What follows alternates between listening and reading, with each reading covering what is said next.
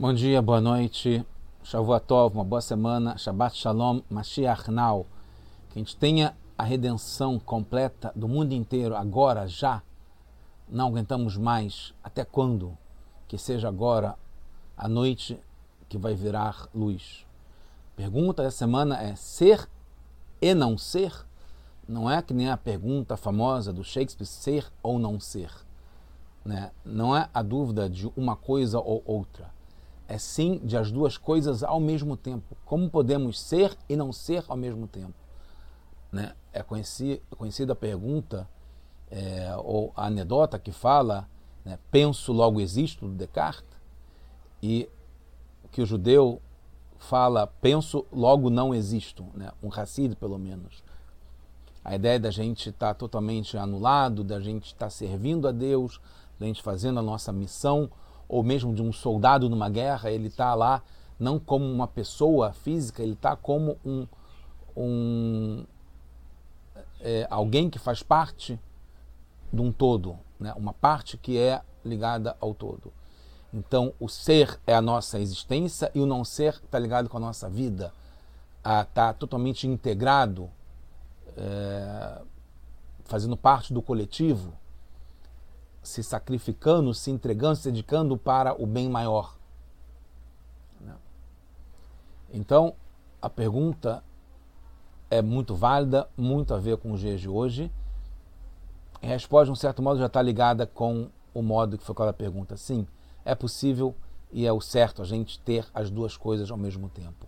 Essa figura que eu encontrei está ligado com essa ideia de fazer parte e não ao mesmo tempo, de ser físico e espiritual ao mesmo tempo, de ser luz e estar escuro ao mesmo tempo.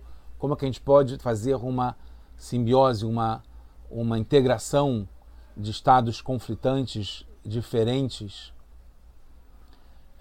que se transformam numa coisa só e boa, que é fundamental a gente ressaltar sempre isso, né? O bem, porque a gente está indo numa situação que a gente está terminando com a maldade no mundo, com o que é barbárico no mundo, com o que é ruim, e isso a gente não consegue transformar, mas a escuridão, o que a gente consegue elevar, isso sim a gente tem que se esforçar para isso, integrar. A gente está no projeto Likutei Sichot, esse volume aqui. A Parashá é Chaye Sara, a Sirá número 5, que abençoa no Shabat, que abençoa o mês de Kislev, né, que está chegando. E a própria, agora me ocorreu o nome da Parashá, Chaye Sara, fala sobre a morte de Sara, mas o nome, o título da Parashá fala sobre a vida de Sara. Chaye é a vida de Sara. E a pergunta clássica de como é que pode, se vai falar sobre o falecimento de Sara, como é que é o nome, a vida de Sara. Então, na verdade, mais uma vez, a gente está falando que é o ser e o não ser. O ser é a vida e o não ser é a morte, mas como isso tudo está integrado numa vida bem vivida, como foi o caso de Sara, a gente está, como eu falei, o Shabbat, que abençoa o mês de Kislev, também agora. E o Kislev é um mês que está ligado com Hanukkah, né? Geralmente, a época que a Parashá cai está ligado com o tema da Parashá, o aprendizado que a gente tem da Parashá está ligado com o mês em que ela se encontra. E o mês definido, como é o Kislev, não só pelos Shabbatot e os Parashot, como pelo calendário, uma data específica, especial que tem nesse mês. E em Kislev é Hanukkah, assim como Purim em Adar, né, que todo mês de Adar é chamado um mês feliz, que quando a gente entra em Adar, a gente já tem que aumentar em alegria. Por quê? Por causa de Purim, que é um dos dias que tem no mês inteiro. E Hanukkah, muito mais, que são 8 dias que a gente tem em Hanukkah, em Kislev. E também tem a festa de Yutet Kislev, a festa que é o chamado Rosh Hashanah, o Ano Novo do Hassidismo. A gente vai falar isso mais adiante. Então a gente vê uma relação entre essa Parashá Chaye Sara com o mês de Kislev, que está ligado com Hanukkah principalmente. Então a resposta não é ser ou não ser, mas sim é ter os dois opostos ao mesmo tempo. Não tem contradição. Isso está ligado com a união. Isso é o nosso objetivo aqui embaixo, que é ligar o espiritual com o material, a divindade com o mundano, Elokut, né? Deus, trazer Deus aqui para esse mundo e fazer para ele uma moradia aqui embaixo. Então, tem uma dica sobre, a gente falou que essa paraxá está ligado com o mês que esteve, que está ligado com Hanukkah, e nessa paraxá específica, Sara tem uma dica sobre o milagre de Hanukkah. Qual que é? O que é o milagre de Hanukkah? Tem um pote de azeite que tinha só para um dia e durou 8 dias. Por isso que o milagre é comemorado em 8 dias, a festa em 8 dias. Nessa paraxá acontece com Sara e Rivka, como está no Pasuk, Vayevieha Yitzhak a trouxe Rivka a Ohela Sara para a tenda da sua mãe Sara e Mó.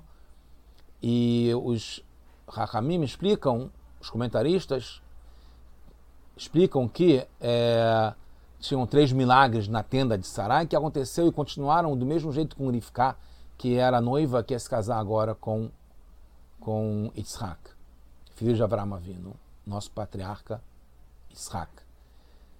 Qual era o milagre? Um deles, né? A vela de Shabat que acendiam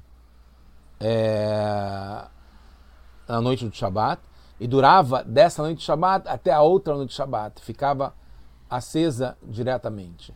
Então a gente vê aqui, mais uma vez, a ideia que tem Hanukkah também, de um potinho de azeite que era só para um dia, como na verdade, a gente hoje em dia, quando acende a vela de Shabat, é por algumas horas, não é nem o dia inteiro, e durava 7 dias, assim como o pote de Hanukkah durou 8 dias, um pouquinho mais.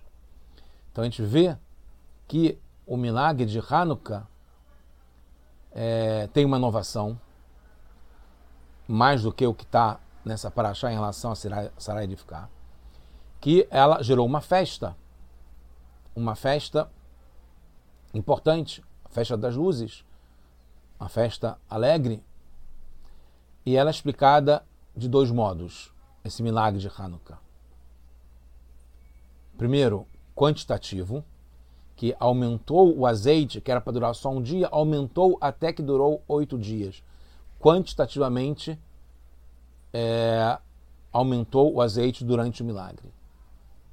E qualitativo, que era a mesma quantidade, que não mudou a quantidade, mas em vez dessa quantidade normalmente iluminar só um dia, iluminou durante 8 dias.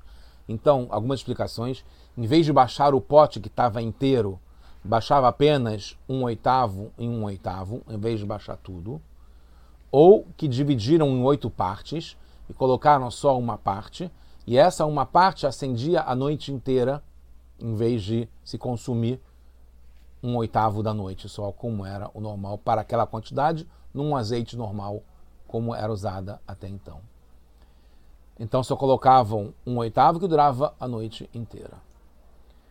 A gente vê aqui então 2 explicações. Uma quantitativa, de quantidade, que a quantidade aumentava, e outra qualidade. Qualidade era de um jeito maior, como tem, mal comparando, Leavdil, hoje a gente vai para um posto de gasolina que tem a octanagem diferenciada, então tem a gasolina comum, tem a aditivada, a grid ou a podium, né, de um posto, ou outras fórmulas V-Power, uma coisa assim, de outros postos que tem uma duração, um rendimento melhor. Então aqui como se fosse a qualidade, o rendimento, né, a durabilidade do azeite, que teve um milagre que ele passou a durar mais. Então, comparado com a explicação do milagre que aconteceu com Sara e Rivka, da vela do Shabat durar uma semana inteira, comparado com a explicação 2, que está ligado com a qualidade do azeite, que durava mais, sem mudar a quantidade do pote de azeite, o milagre de Hanukkah é parecido com o milagre de Sara e Rivka. A mesma coisa. No caso de Sara e Rivka, a vela durou mais do que o tempo normal. Era um dia, durou 7 dias. Em Hanukkah, um dia durou 8 dias. A diferença é que em Hanukkah, primeiro, tem mais um dia de milagre, né? 8 dias em vez de 7 só com Sara e ficar. E o segundo é que cada noite é um milagre diferente. Enquanto que Sara e ficar é o mesmo azeite, a mesma vela acesa na primeira noite de Shabat, ela durava o tempo todo. Aqui, cada dia tinha um milagre diferente, com um acendimento da vela independente e que ela continuava durando. Comparando agora o milagre de Hanukkah, de acordo com a explicação, a primeira explicação que foi um milagre quantitativo, com as velas de Shabat de Sara e ficar, que duraram a semana inteira, o milagre de Hanukkah foi de outro tipo. Porque no milagre de Hanukkah, segundo a primeira explicação, foi o milagre porque foi criado mais azeite. Tinha tanto de azeite e aumentou a quantidade de azeite. Isso não aconteceu no milagre de Sara e ficar, como a gente já tinha explicado.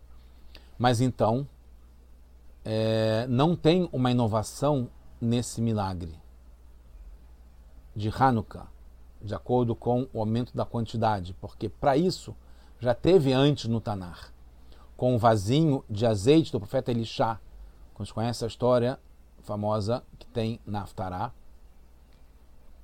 que uma viúva, a viúva do profeta Ovadiah, que tinha filhos, tinham cobradores que vieram pedir para ela pagar e ela não tinha como pagar. E aí o Elisha pediu para ela que ela conseguisse reunir o máximo de potinhos de azeite vazios e aí botassem um pouco em cada um e eles aumentaram em quantidade. Então isso já aconteceu isso antes. Então não teve uma grande inovação pela explicação primeira do milagre de Hanukkah, que aumentou quantitativamente a quantidade de azeite, que foi diferente do milagre de Sara e ficar, que não teve um aumento de quantidade, foi a qualidade que durou durante 7 dias. Mas ainda a gente vai encontrar outras questões. Primeiro, cada uma das explicações, tanto a primeira quanto a segunda, quantidade e qualidade, apresenta uma dificuldade. Primeiro, quantidade de azeite. Aumentou a quantidade de azeite. Então teve um milagre que o azeite aumentou a quantidade. Como pode usar no Beit HaMikdash um azeite de milagre que a quantidade aumentou? Está escrito que tem que ser azeite de oliva, Shemen Zait. Então, a oliva com as qualidades de uma oliva, que está ali, uma azeitona, que não é milagrosa, é natureza, é de uma árvore. Qual é a qualidade da oliva? Que tenha da azeitona, que tenha a luz que é limpa e é clara e ilumina bastante, etc. e tal. Então, como é que pode usar um azeite de milagre para isso? Na segunda explicação, que foi a qualidade do azeite, também tem uma necessidade de ter uma medida precisa para botar no pote de azeite, no vasinho, para acender. E se botou 1/8, e aí a qualidade fez com que ele acendesse durante 8 dias, ou aquele dia inteiro, então não tinha a medida certa. Não só isso, o pote devia estar cheio, né, para cumprir a mitzvah do modo melhor, né? Tinha que estar cheio, como a gente faz no copo de kiddush, para dar uma brachá, assim por diante. Então tem algumas questões, dificuldades de entender essas explicações do milagre de Hanukkah, tanto por qualidade ou quantidade. Tem uma outra explicação que o Rebbe traz, que é fantástico. Está ligado com esse ser e não ser, que é juntar as duas coisas, a quantidade e a qualidade. Segundo o Beit Yosef, que é autor do Shulchan Aruch, do Código de Lei Judaico, que é o Yosef Karo, Rabino Yosef Karo, o azeite serviu de combustível, mas não diminuiu em nada nessa explicação da qualidade. Não é que diminuiu e subiu de novo em relação à quantidade. Assim como os sábios falam que aconteceu isso no fogo do altar, que vem de cima, mas não é consumido. E é o exemplo da explicação para a sarça ardente, né? O sne, que Moshe encontra no deserto, quando ele está pastoreando as ovelhas do seu sogro Itró. Ele encontra uma sarça ardente um sne boer velohel, que não velohal, que ele não se consumia, ele ardia, mas não consumia. Então, o que vem de cima tem a propriedade dele ter a efetividade, mas ele não se esgotar, que está ligado ao mundo, a lei da gravidade, que pesa, que baixa, que envelhece, que cai, que desperdiça. Quando vem de cima uma coisa de Kedushá, ela pode existir sem desaparecer, que está ligado com a vida, que é eterno, com a vida de Sara, com a vida de uma alma, que ela vai se elevando depois que ela sai desse mundo, e como o exemplo do fogo que vem de cima, que ele consome, mas não é consumido. Ele arde, mas não é consumido. Percebe-se então que no milagre de Hanukkah teve a coisa e o seu oposto, davar ve'hifurro, o que é e o que não é, o ser e o não ser ao mesmo tempo, a luz e a escuridão ao mesmo tempo, as duas coisas juntas, que é uma terceira coisa. Então, tinha o fogo e a luz das velas de uma forma natural, que está ligado com a similaridade do azeite de oliva, de azeitona, que ele ilumina e ele queima, mas não diminuem nada, eles não se consomem, que está ligado com a qualidade de Hashem chamado Nimna Animnaot, que ele é impedido de ter qualquer impedimento, mas está se referindo de algum modo com impedimento, só que ele é impedido de ter impedimento, mas existe a noção de impedimento, assim como no fogo tem a noção de iluminar e de se consumir, mas é pelo fato que ele é possível se consumir, tem o milagre dele não se consumir, mas ele é um fogo natural, é um azeite natural, só que é milagroso ao mesmo tempo. Como também tem o milagre do Aron HaKodesh, que ele, está explicado que ele tinha 10 amot e tinha mais 5 amot em cada lugar, em cada espaço, mas aí se você media o total do Kodesh HaKodashim, é como se não existia o Aron. Então, ao mesmo tempo, ele ocupava espaço, Midá, Veinomen Midá. Ele tem um espaço, ele ocupa espaço, ele tem um tamanho, mas ao mesmo tempo ele não ocupa espaço. As duas coisas. Mas o que possibilita ele não ocupar espaço é porque ele está ligado com o espaço. A mesma coisa aqui, queimar e não se consumir ao mesmo tempo. Uma explicação mais profunda sobre isso. Na arca tinha esses dois opostos, que é a medida e não medida, ao mesmo tempo. E um está relacionado ao outro. Em Hanukkah a mesma coisa. Acenderam conforme na Halachá, que tinha que ser um pote de azeite de oliva cheio e que iluminasse como o azeite de uma azeitona ilumina. Mas ao mesmo tempo ele não diminuía, justamente porque ele tinha a qualidade de poder diminuir. Na verdade, a regra natural é que ele diminuiria, mas ele procedia de um modo milagroso, que ele não diminuía, apesar de ter a qualidade natural de se diminuir.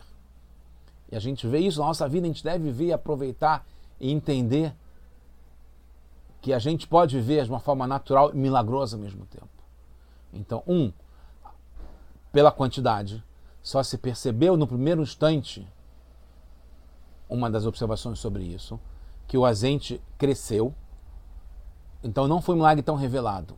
Tem um certo nível nesse milagre. Não foi tão revelado, porque ele só se percebeu depois que o azeite cresceu, no primeiro momento.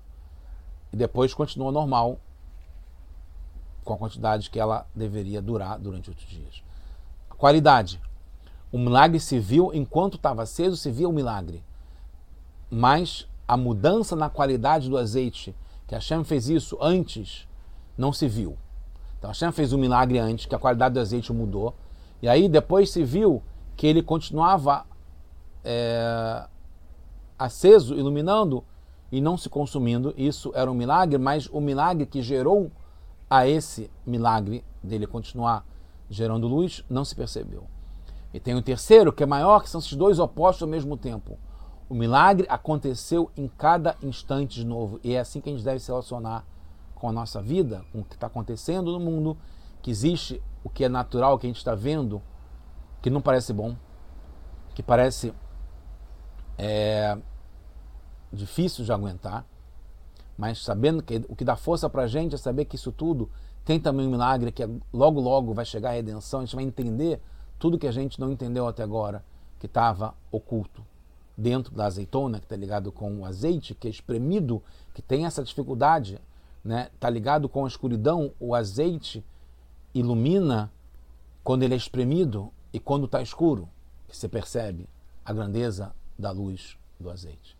A mesma coisa a gente pode comprar com o nosso serviço, nossa Avodat Hashem, nossa vontade e nossa dedicação para Deus.